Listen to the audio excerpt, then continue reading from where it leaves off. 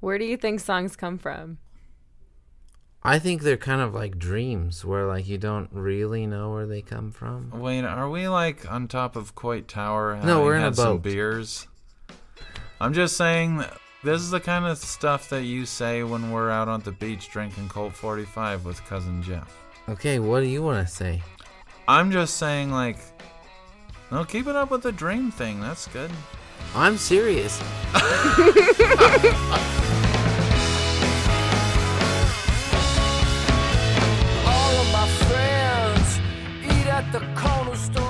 Welcome to Cozy Boat, a podcast that explores deep questions about creativity, the human condition, and what it means to be an artist. An inflatable boat! This particular boat is filled with pillows, decked out with twinkly lights, and lives at the Complex Recording Studio in downtown San Francisco.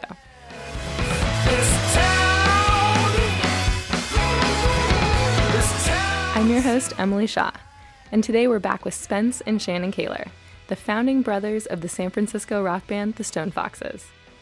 We're going to get an inside look at their creative process and the backstory to a few of their songs. Here's Spence. I don't get very many lyrics on Stone Foxes records, or records, period. You're only on Stone Foxes records. Yes, for the record.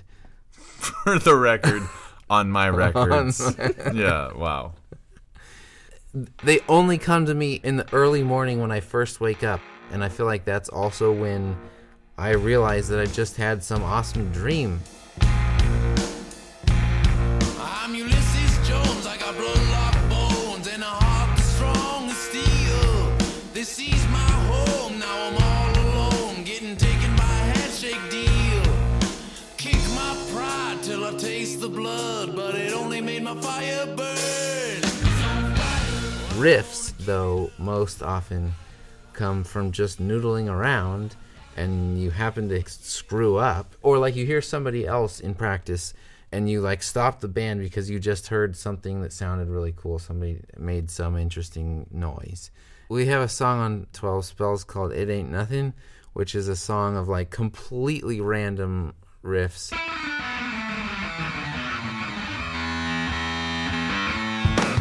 Even like time-wise, we wrote one portion and then like it was probably months before that song totally came together.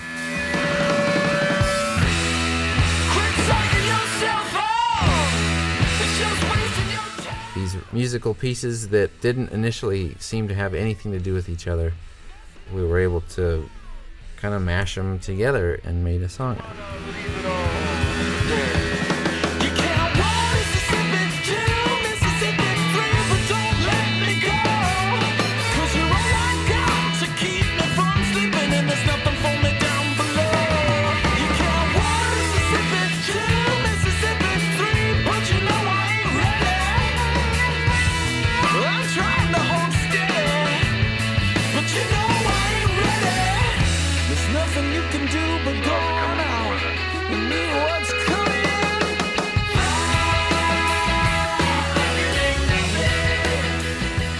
Here's Shannon. To me, they show up when I've got nothing else in my head. My problem is I worry about stuff all the time. So it's kind of rare that I'm writing Bart or working in my succulent garden or wherever else. You know, it's pretty rare that my mind is a little settled. But when it is, and I feel like I've opened myself up to feeling free and feeling good, then all this stuff starts showing up. The best stuff really does come fast, but sometimes it can take a year or two. Like we have this song called Everybody Knows. I had this idea about singing about Edgar Allan Poe's Telltale Heart for a long time. I had this idea of the boom, boom, boom, boom. Like a heartbeat kind of thing. But it just didn't really make sense to me. Like, okay, so you're just going to tell the story but in a song? And that's kind of cheap. Like, you're not even offering anything new. And then the recession happened. I took a not take more than one man need, but a poor boy caught me in the act of my greed.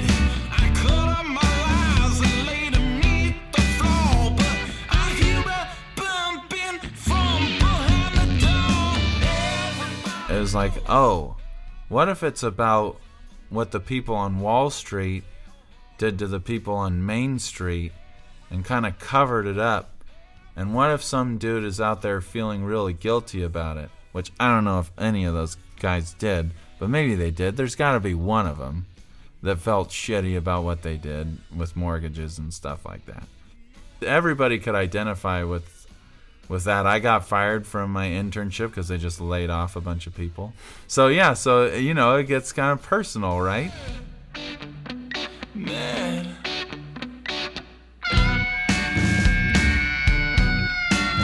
Well, I did it so slow, I did it so sly. Even the Holy Ghost will have to testify. But it's beating so loud that So there's lots of different ways that it can happen, but probably the purest way is when it just shows up.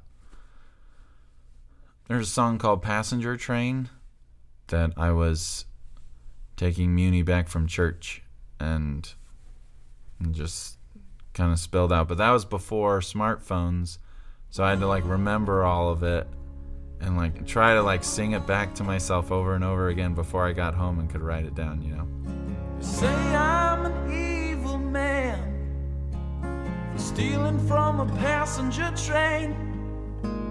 But have mercy on this old boy, I swear that I can explain. Moving from Fresno or east of Fresno, where you don't see a lot of other people, and all of a sudden you're thrown into San Francisco and you're 17, 18 for college, and all of a sudden you see a bunch of homeless people for the first time.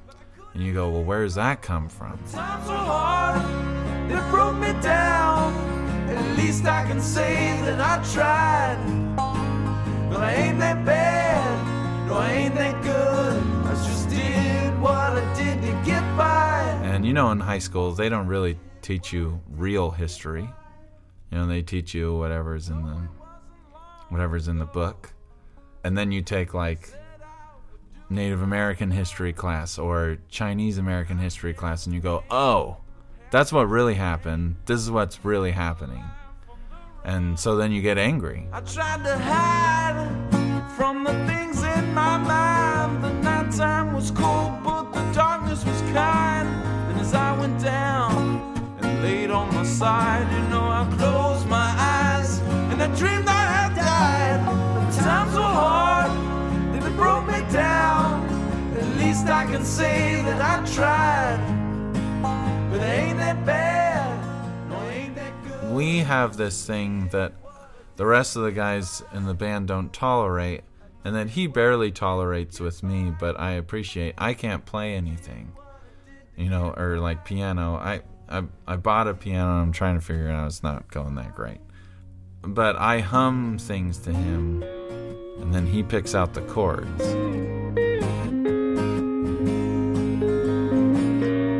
And that's something that Ben, our other guitar player, he doesn't have any patience for that. He's like, go talk to your brother. And he doesn't have time for that. So I have to talk to Spence.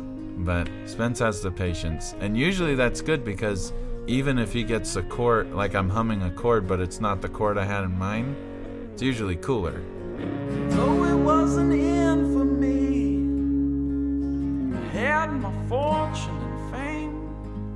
And after I robbed the passenger train, nothing was ever the same. Very special thanks to Spence and Shannon Koehler of the Stone Foxes for joining me in the boat. You can listen to their music and find out more about the band at thestonefoxes.com. Cozy Boat is produced by myself, Emily Shaw, and recorded by George S. Rosenthal at the Complex Recording Studio in San Francisco. All of the bands you hear on Cozy Boat record with George here at the studio too. Editing support from George, Ann Hoffman, Raja Shah, Juliet Heinley, the Digging In crew at Duke CDS, and San Francisco's Podcast Parlor. Find out more at emilyshawcreates.com and thecomplex-sf.com. Until next time, stay cozy.